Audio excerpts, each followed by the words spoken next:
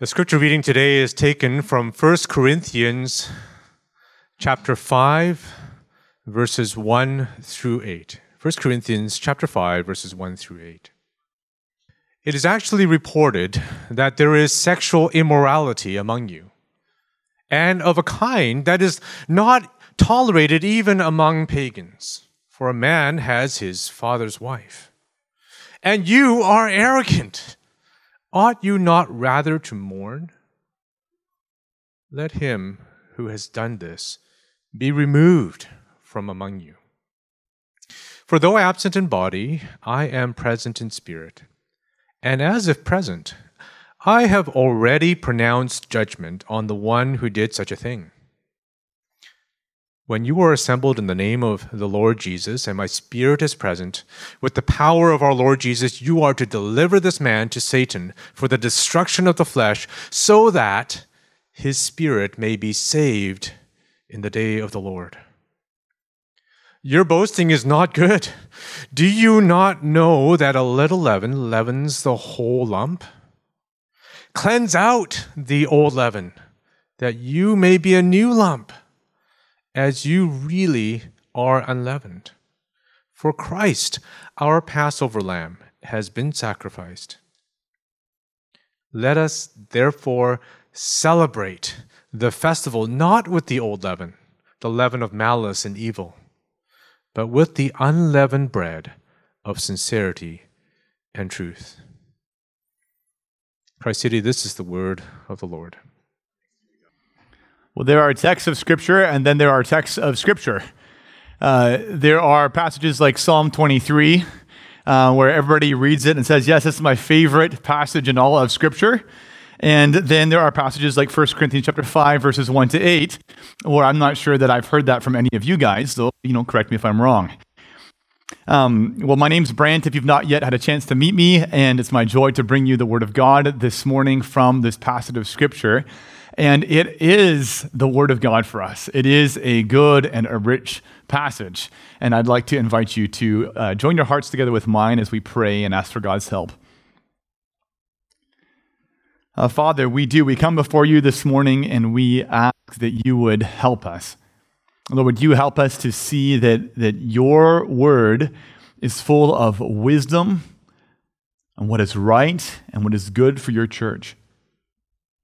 God, would you help us to humble ourselves, Lord, and to trust that your way and your path for flourishing, your path to happiness is better than our own. Lord, would you help us to embrace the life that we have been given, that we would feast richly on Jesus, Lord, that we would delight ourselves in him as your church. Lord, we just ask that you would do all that you want through this passage, that we would be willing clay, molded into your purposes. We ask this in Jesus' name. Amen. Inclusivity, exclusivity. One of these words is a word that's held in fairly high regard in our culture, and one of them is a word that's not. To exclude somebody is to prevent or restrict the entrance of someone from a group of people or a place that they would like to go to. And generally, we don't like or want to be excluded. This week, it snowed a lot, you may have noticed. And one morning, I went out to go help our building manager shovel the snow on our sidewalk, and I brought Aryan with me, my little 5-year-old son. I thought, well, he can, maybe push the shovel around a little bit. But I excluded Pepper, my 2-year-old. And Pepper let me know, in no uncertain terms, how much she did not like to be excluded from the shoveling of snow. See, we don't always like exclusivity.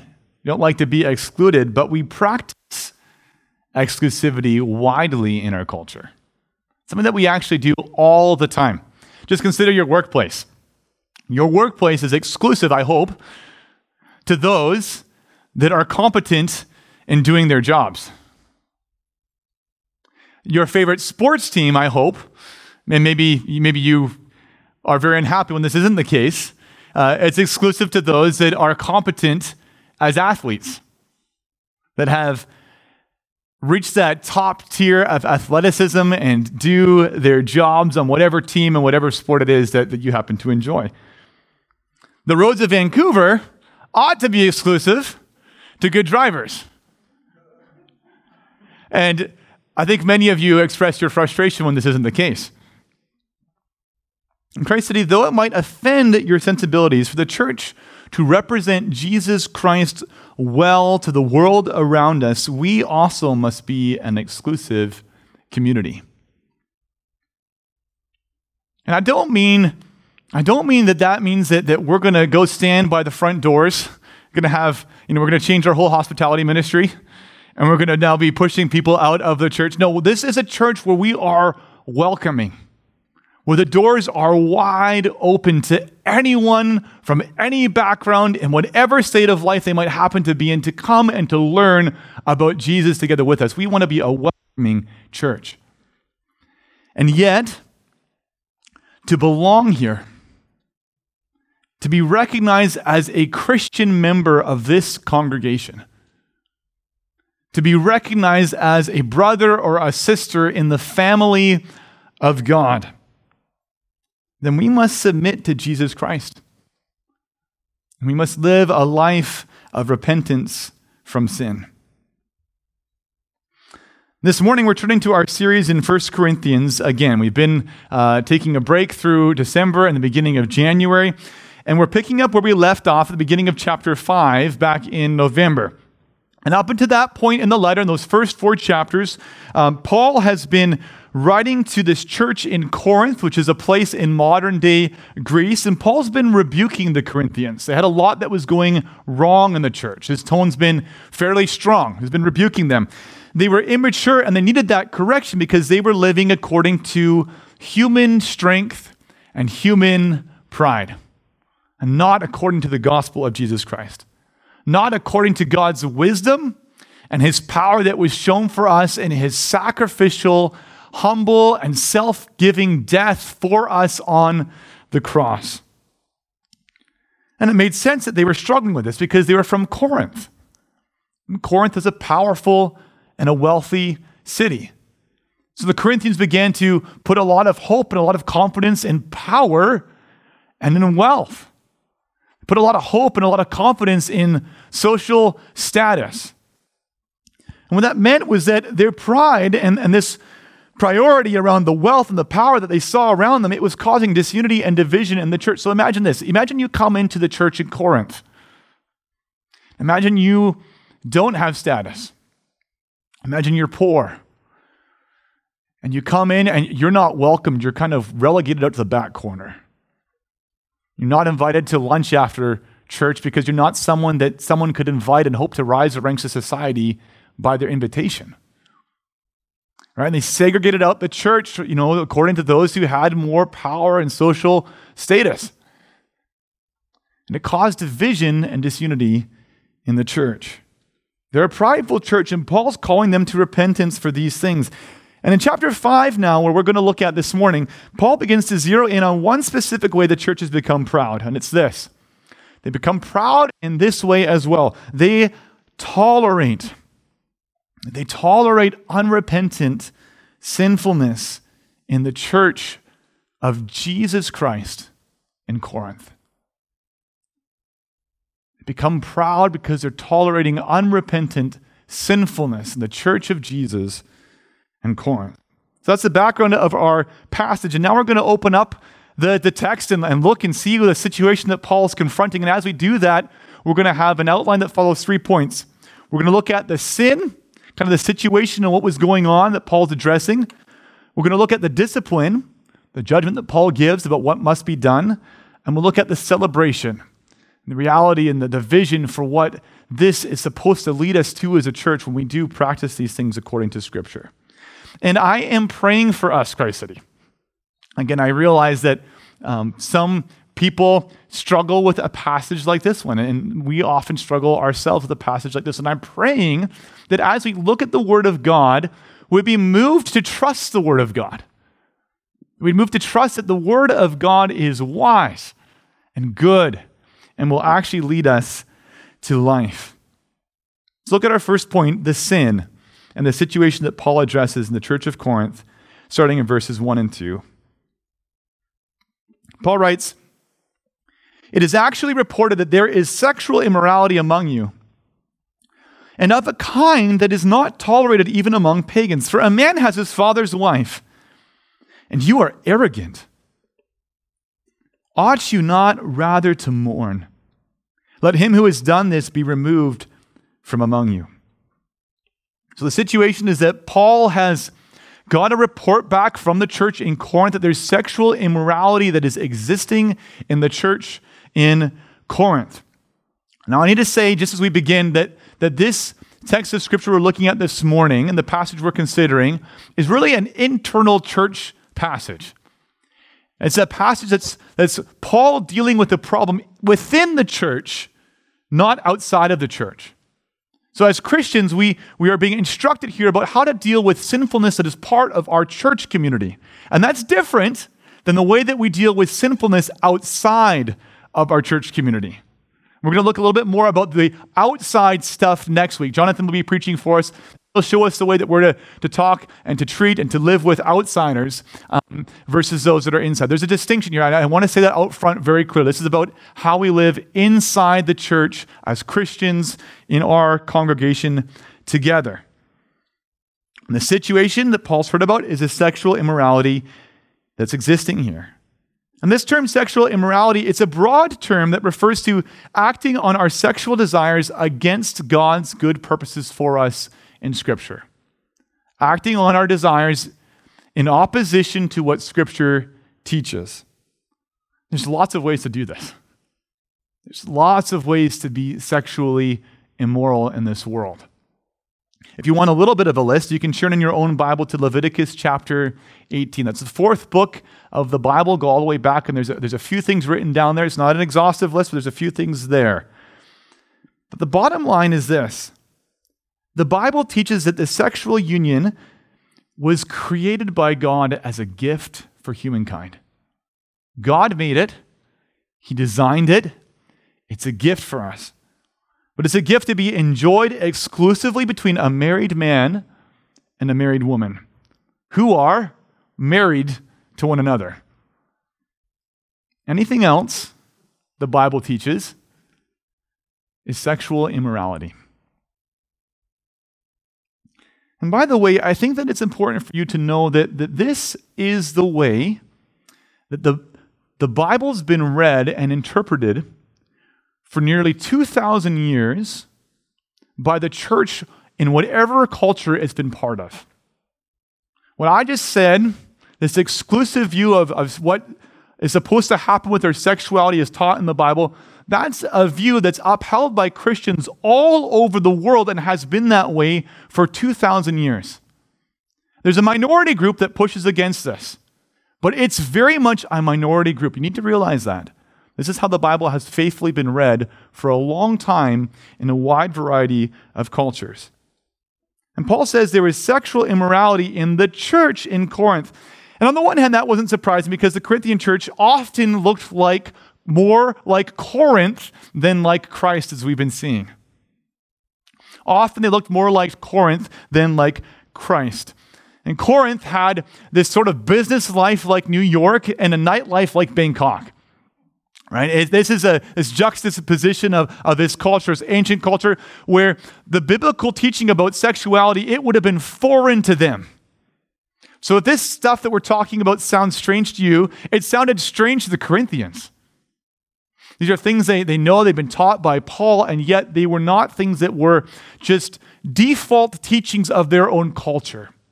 It wasn't what their culture taught. It wasn't what their culture believed.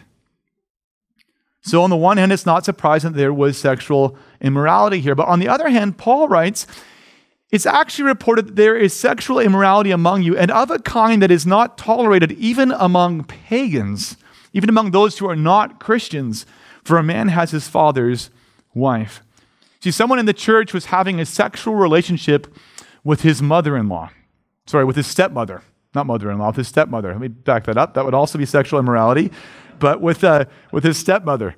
You don't need to make it any worse than it already is, right? And that was really, really clearly against what the Bible taught. In Leviticus chapter 20, verse 11, there's a specific prohibition from a man sleeping with his father's wife. That's forbidden. And that would have been bad enough to just reject what the Bible taught, but they were accepting in their own ranks a sexual immorality that was actually disgusting for the Roman culture. So in that old ancient Roman culture that embraced all kinds of sexual immorality, to do this, that would make a Corinthian blush. That was over the top. And Paul writes that rather than being ashamed that this was happening and that it was happening in their church, Paul writes in verse 2, "And you are arrogant." See, the Corinthians were arrogant because they tolerated sin, believing that they knew better than God what would lead to their flourishing and their happiness. They were arrogant because they thought, in our sin, we know that behaving this way, it will actually be better than the things that God teaches us. I think it's striking how easily these words of Scripture can be applied to us today. We've talked about that a few times in our series already in 1 Corinthians, how this might be the easiest letter in the New Testament that could be applied easily in our own culture. Written to Corinth, just written to Vancouver. Almost the same thing. Because how many supposedly Christian congregations in Vancouver even, Christians that bear the name of Jesus, how many of them choose to celebrate what the Bible has explicitly prohibited? And when that's celebrated, what's the posture of those churches? Isn't it pride? Isn't it a pride that says, well, you know, with our intellectual rigor, we've uncovered some new interpretations from the Bible. And now at this stage in life, 2,000 years later, against the majority view that's been held by the church, this is how we must read Scripture. And in their pride, saying things like, you know what, and not only that, but we are on the right side of history, and we'll take this minority view and we'll be brave in our stand against the rest of Christians who believe otherwise. I think you might even find that there are churches that believe this, and in their pride they say, and not only that, but we are now positioning ourselves as teachers of the rest of the church. We need to be trailblazers. We need to teach the churches in Africa and in South America and in Asia and elsewhere in the world how to really interpret Scripture. Almost as if the old colonialism wasn't bad enough. Now we need to colonize with unbiblical and unchristian ideas. You see, the Christians, or the Corinthians, and often us, I think, are arrogant in our sin because we believe we know better than God what will lead to our flourishing and happiness. There's a question for us that we need to ask. Do we actually know better than God? Has rejecting God's teaching about sexuality, about sex in our culture, has that made a more flourishing culture? Has it led to our happiness? Has it increased social stability and mental health and family structures and a robust society? Has it done those things? You see, rejecting God's word about what is truly good for us as human beings cannot bring us the happiness that we desire. And His word is clear. Sex is for marriage between one man and one woman, to unite us together and to produce children. The Bible's clear about that. And to grow healthy and loving families, and to mature us to become self-sacrificing, loving members of God's church. There's a purpose to our sexuality that's good, the Bible teaches. And moreover, I think what's happening here, what Paul's clear about is terrible. He says the thing the Corinthians were arrogant about, they should have been mourning over. You see that verse? So you see that in verse 2? You're arrogant, but ought you not rather to mourn? Grace City, we need to realize that there is only one appropriate response for us when we see sin in our own lives and in the lives of those in our congregation.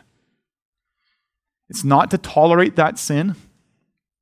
It's not to be ambivalent about that sin. It's not to look the other direction when it's happening.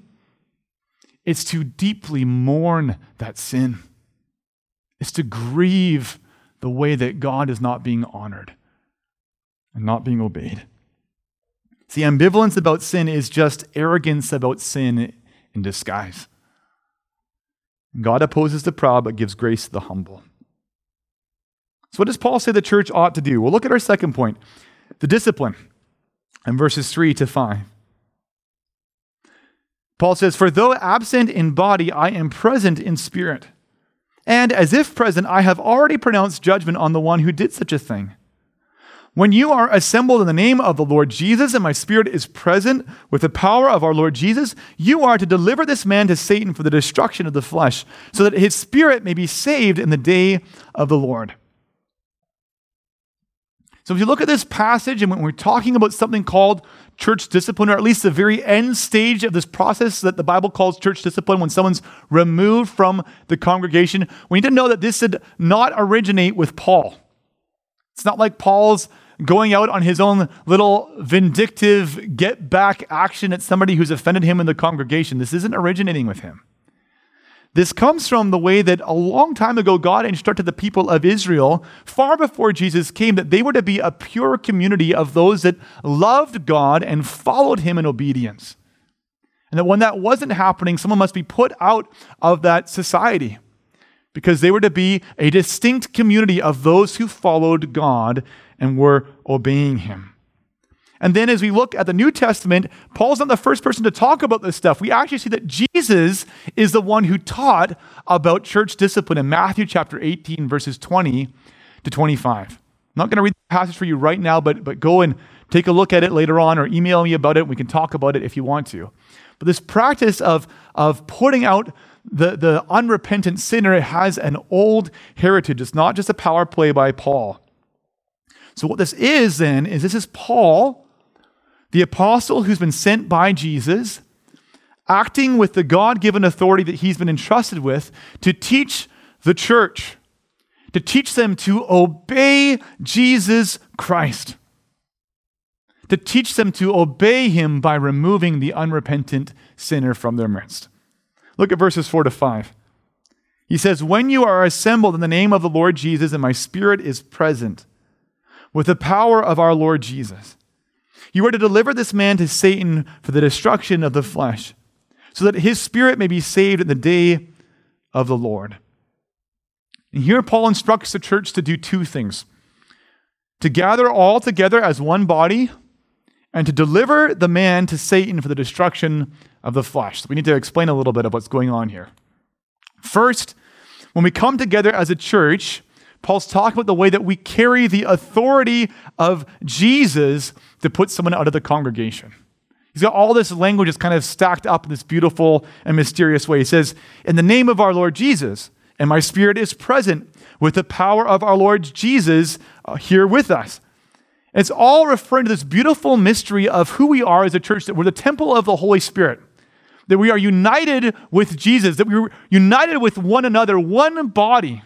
And that when we gather together in this way, we have the authority and Jesus' presence along with us to put someone outside of the congregation. And under the direction of the elders, sometimes we've got to do this, exercising authority to put someone out of the church. The second thing we need to see here, though, is that when Paul says the man must be handed over to Satan, he's not saying let's get together and have a seance sometime.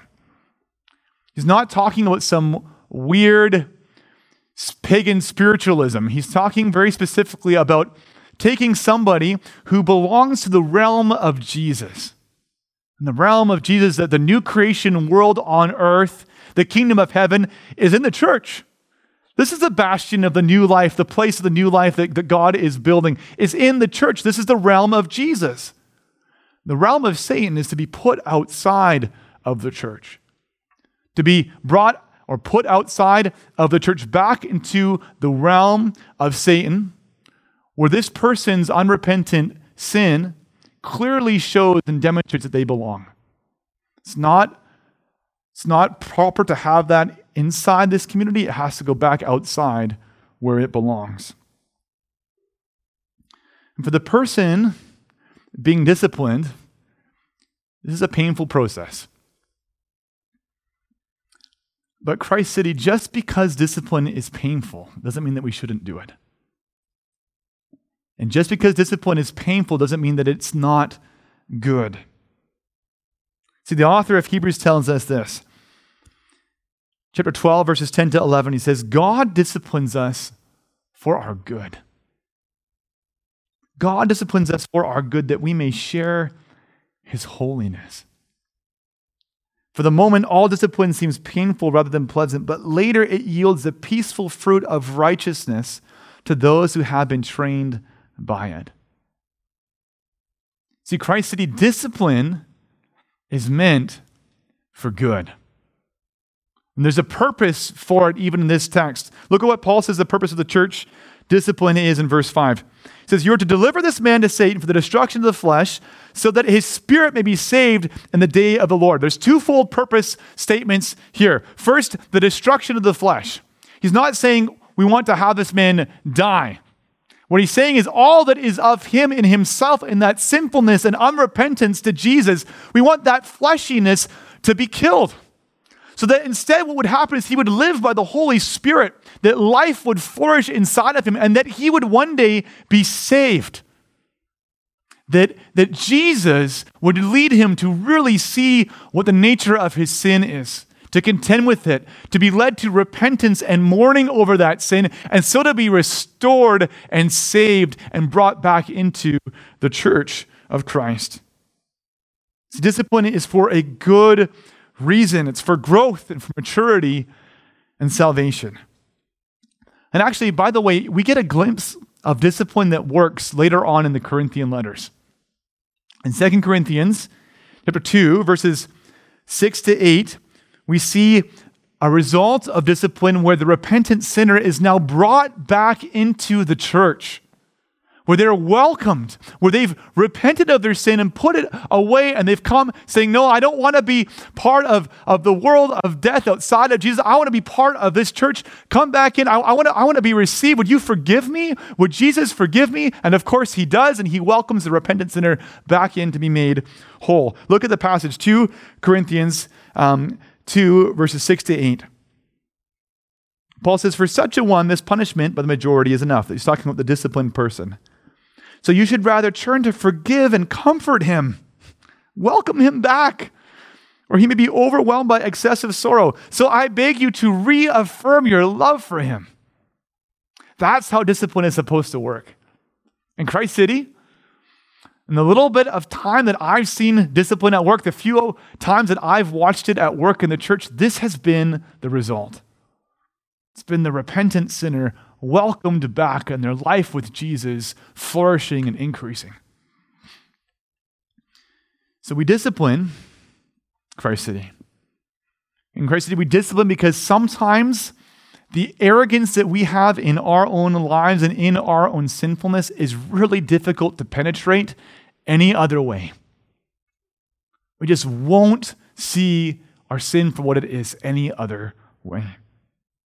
And if sin won't be repented of, then we need to be clear in this place about who belongs to Jesus and who doesn't.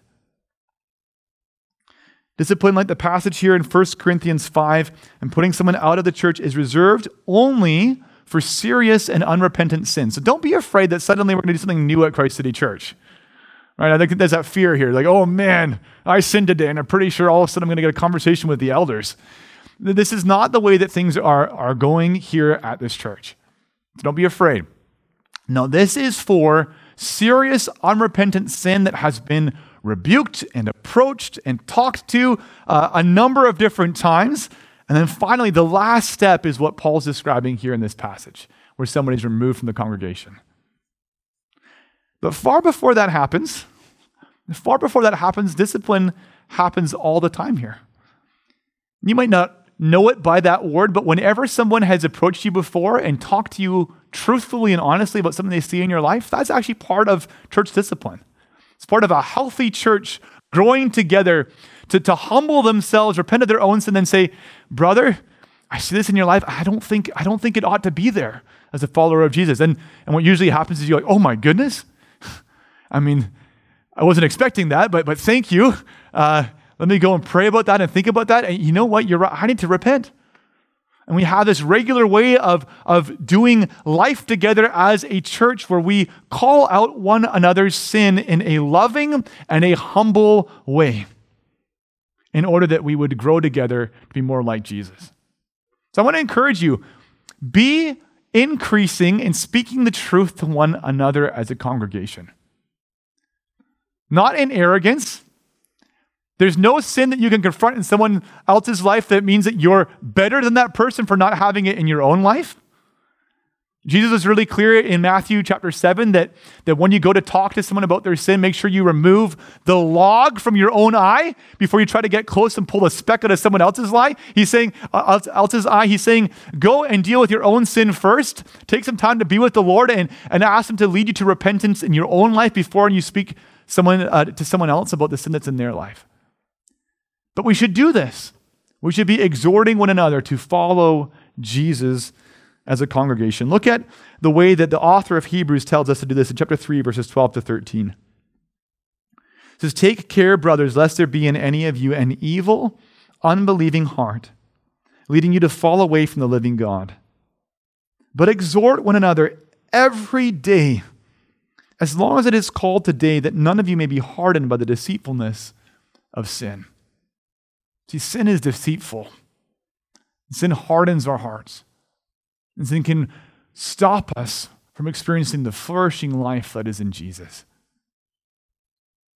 So why would the Corinthians tolerate this sin then? What led them to this point? Well, ultimately they tolerated this sin because they believed that tolerating it would increase their happiness and lead to further joy in their life. You see, this is always the way that we get ourselves into sin in this world. So we think that walking in sinfulness will make us happier and more joyful people. That's what we think. But it doesn't. It doesn't. It couldn't be further from the truth. Look at verses 6 to 8 in our last point, the celebration. Paul writes, your boasting is not good. Your boasting is not good. Do you not know that a little leaven leavens the whole lump? Cleanse out the old leaven, that you may be a new lump as you really are unleavened. For Christ, our Passover lamb, has been sacrificed. Let us therefore celebrate the festival not with the old leaven, the leaven of malice and evil, but with the unleavened bread of sincerity and truth. You see, Paul's not suddenly become a sour bread dough baker during a pandemic. He's not suddenly interested in baking for no reason and lamb and cooking and all these things. He's talking about something very specific. He's talking about leaven and sacrificial lambs to point to the most important festival in Jewish religious life, which is the festival of the Passover. And the Passover was the festival the Jews observed to celebrate the way that God had freed them from their slavery in Egypt. God had sent 10 plagues to Egypt, culminating in the 10th plague, which was the death of the firstborn male of everyone in Egypt. And after the 10th plague, when Israel was in slavery in Egypt, after the 10th plague, Pharaoh could not get rid of Israel fast enough. And the unleavened bread eaten at Passover, it comes from the fact that the Jews of those days didn't have time to make bread the usual way. God had swept them up and rescued them so quickly, they had to have unleavened bread. Excuse me.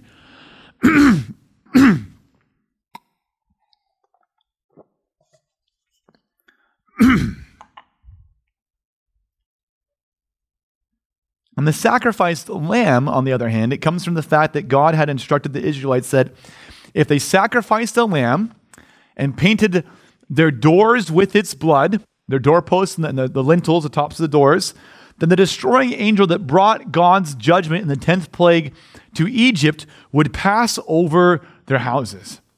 They would be saved. Their firstborn sons would be preserved.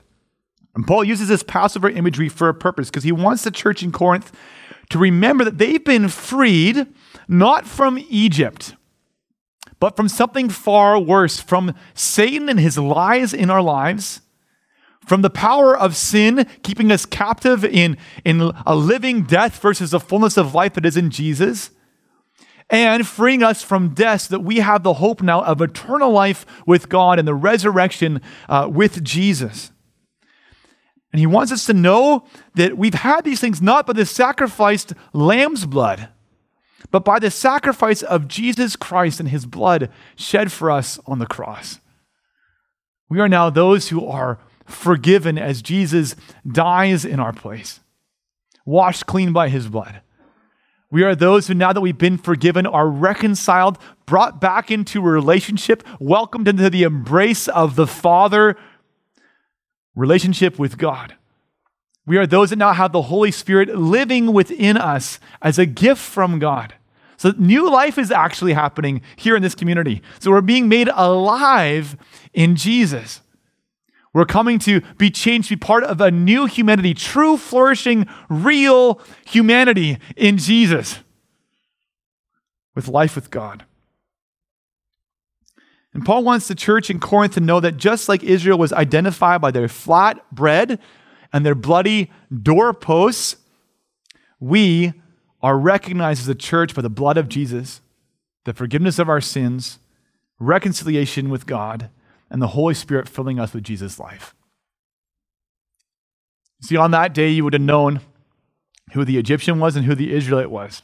You could look in their cupboard and see what kind of bread they had.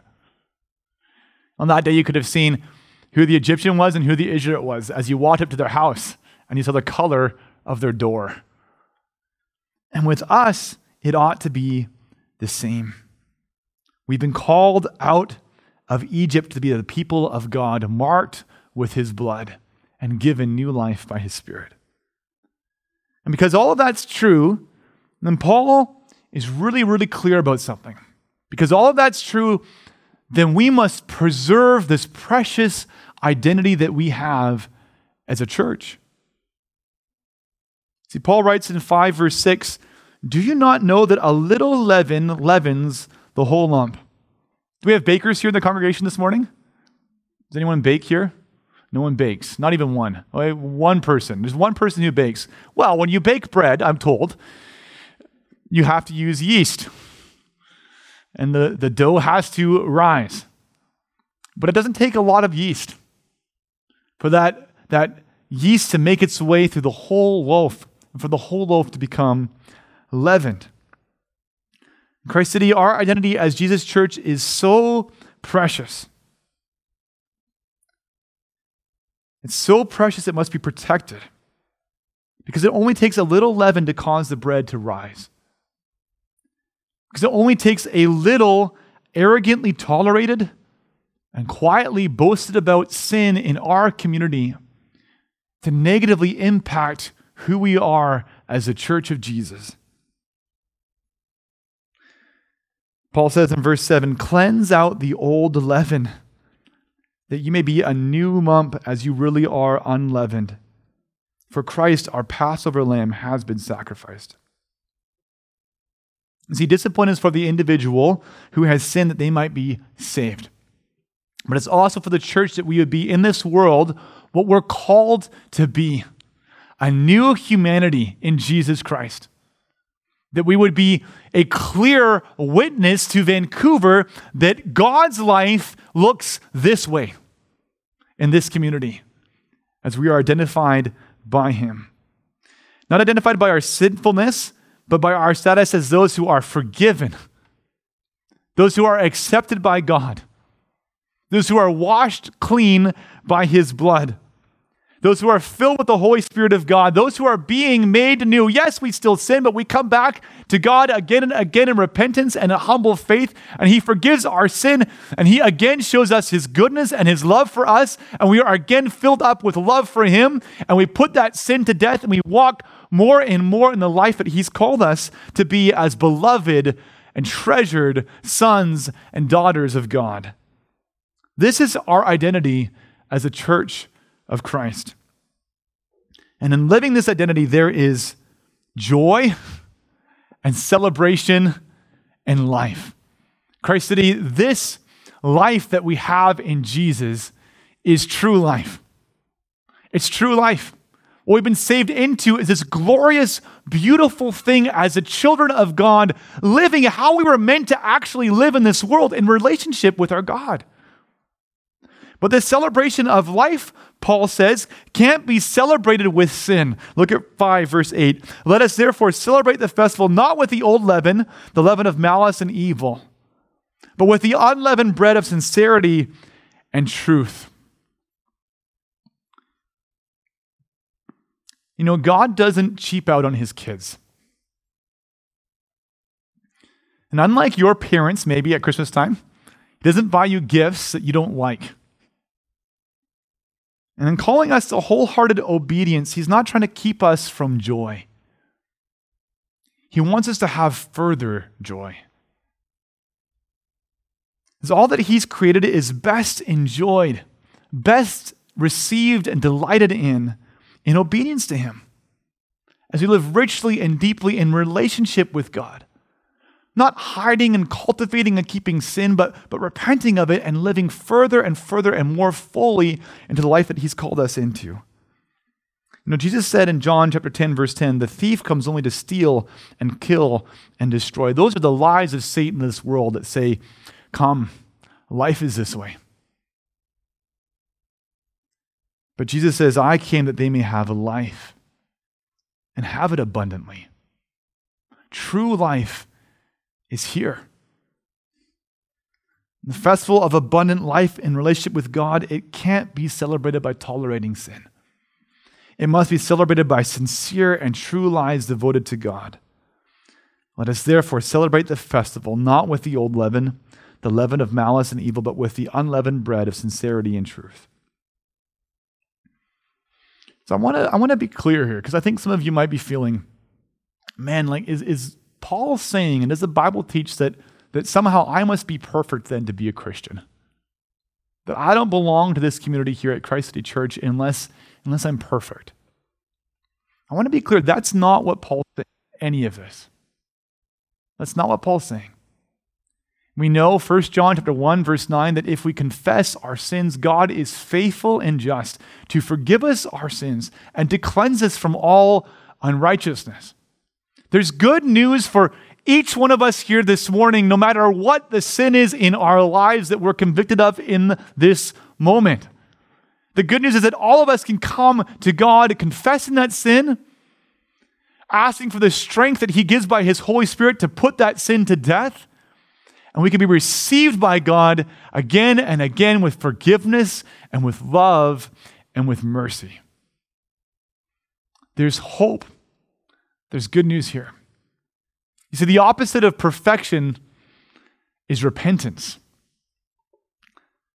The thing the Bible calls us to is not perfection, but to repentance, a life full of repentance and faith in Jesus, trusting that God is the one who will work in us to change us. So I want to encourage you, don't be discouraged by this passage. Be encouraged to put your sin to death and to run to God again and again and again to receive the forgiveness and the grace that he offers through Jesus. I want to close with this morning. My wife at home likes to drink what she calls dilute juice. So every once in a while, I'll be shopping and she'll come to me and she'll say, Brent, can you buy some lemonade or can you buy some orange juice? And I know that when I go home, I'll bring it to her and she'll put about a quarter lemonade in a cup and she'll put 3/4 water. She greatly waters it down. I think it's disgusting. It's awful. And what I want to say to you is that you don't want the church the way that my wife likes her juice. You don't want the church the way that my wife likes her juice. I mean this, Christ said, you don't want watered down Jesus. You don't want to be part of a church that wants only a little holiness. You don't want to be part of a church that wants only a little bit of the Word of God. You don't want to be part of the church that wants only a little bit of the fullness of life that is in Jesus as we walk wholeheartedly with him, forgiven of our sins, with his Holy Spirit changing our lives. Now, you want the church 120 proof, straight, no ice. You want the power of the gospel to knock you back down in your seat. You want to be part of a church that feasts richly in Jesus and holds fast to his words, because it's only in this that life is. It's the only way to know the fullness of life with God. It's where the power is. But for that to happen, we must be an exclusive church. A church that is welcoming to everyone, that preaches the gospel indiscriminately, far and wide, about the forgiveness of sin that is in Jesus. But a church that at the same time is clear about what it means to follow Jesus. A church that is at the same time clear that this congregation must be a church that is willing to practice discipline, that is willing to be pure as the bride of Jesus. Would you pray with me? Heavenly Father, I pray that you would use this passage of Scripture. And would you use it in our lives to lead us to repentance? Lord, there's many of us here now that have sin pressing in on our lives that we've been tolerating for too long. Father, would you help us to be motivated by your gospel, by your love for us, confident that the power of your Holy Spirit has put sin to death in us so that we can actually begin to walk in life. Lord, would you help us then to put off these sins, Lord, to make an effort to repent of them, to turn away from them, to put them behind us, to become accountable to others, to make barriers between us and our sin that are necessary so that we will follow you in your ways of life. Lord, would you help us to do that not as those that think we can somehow earn your salvation, but as an act of worship and thanksgiving that you are so good to save us. Lord, would you grow us up as a mature church? Would you increase our witness in Vancouver? In Jesus' name, amen.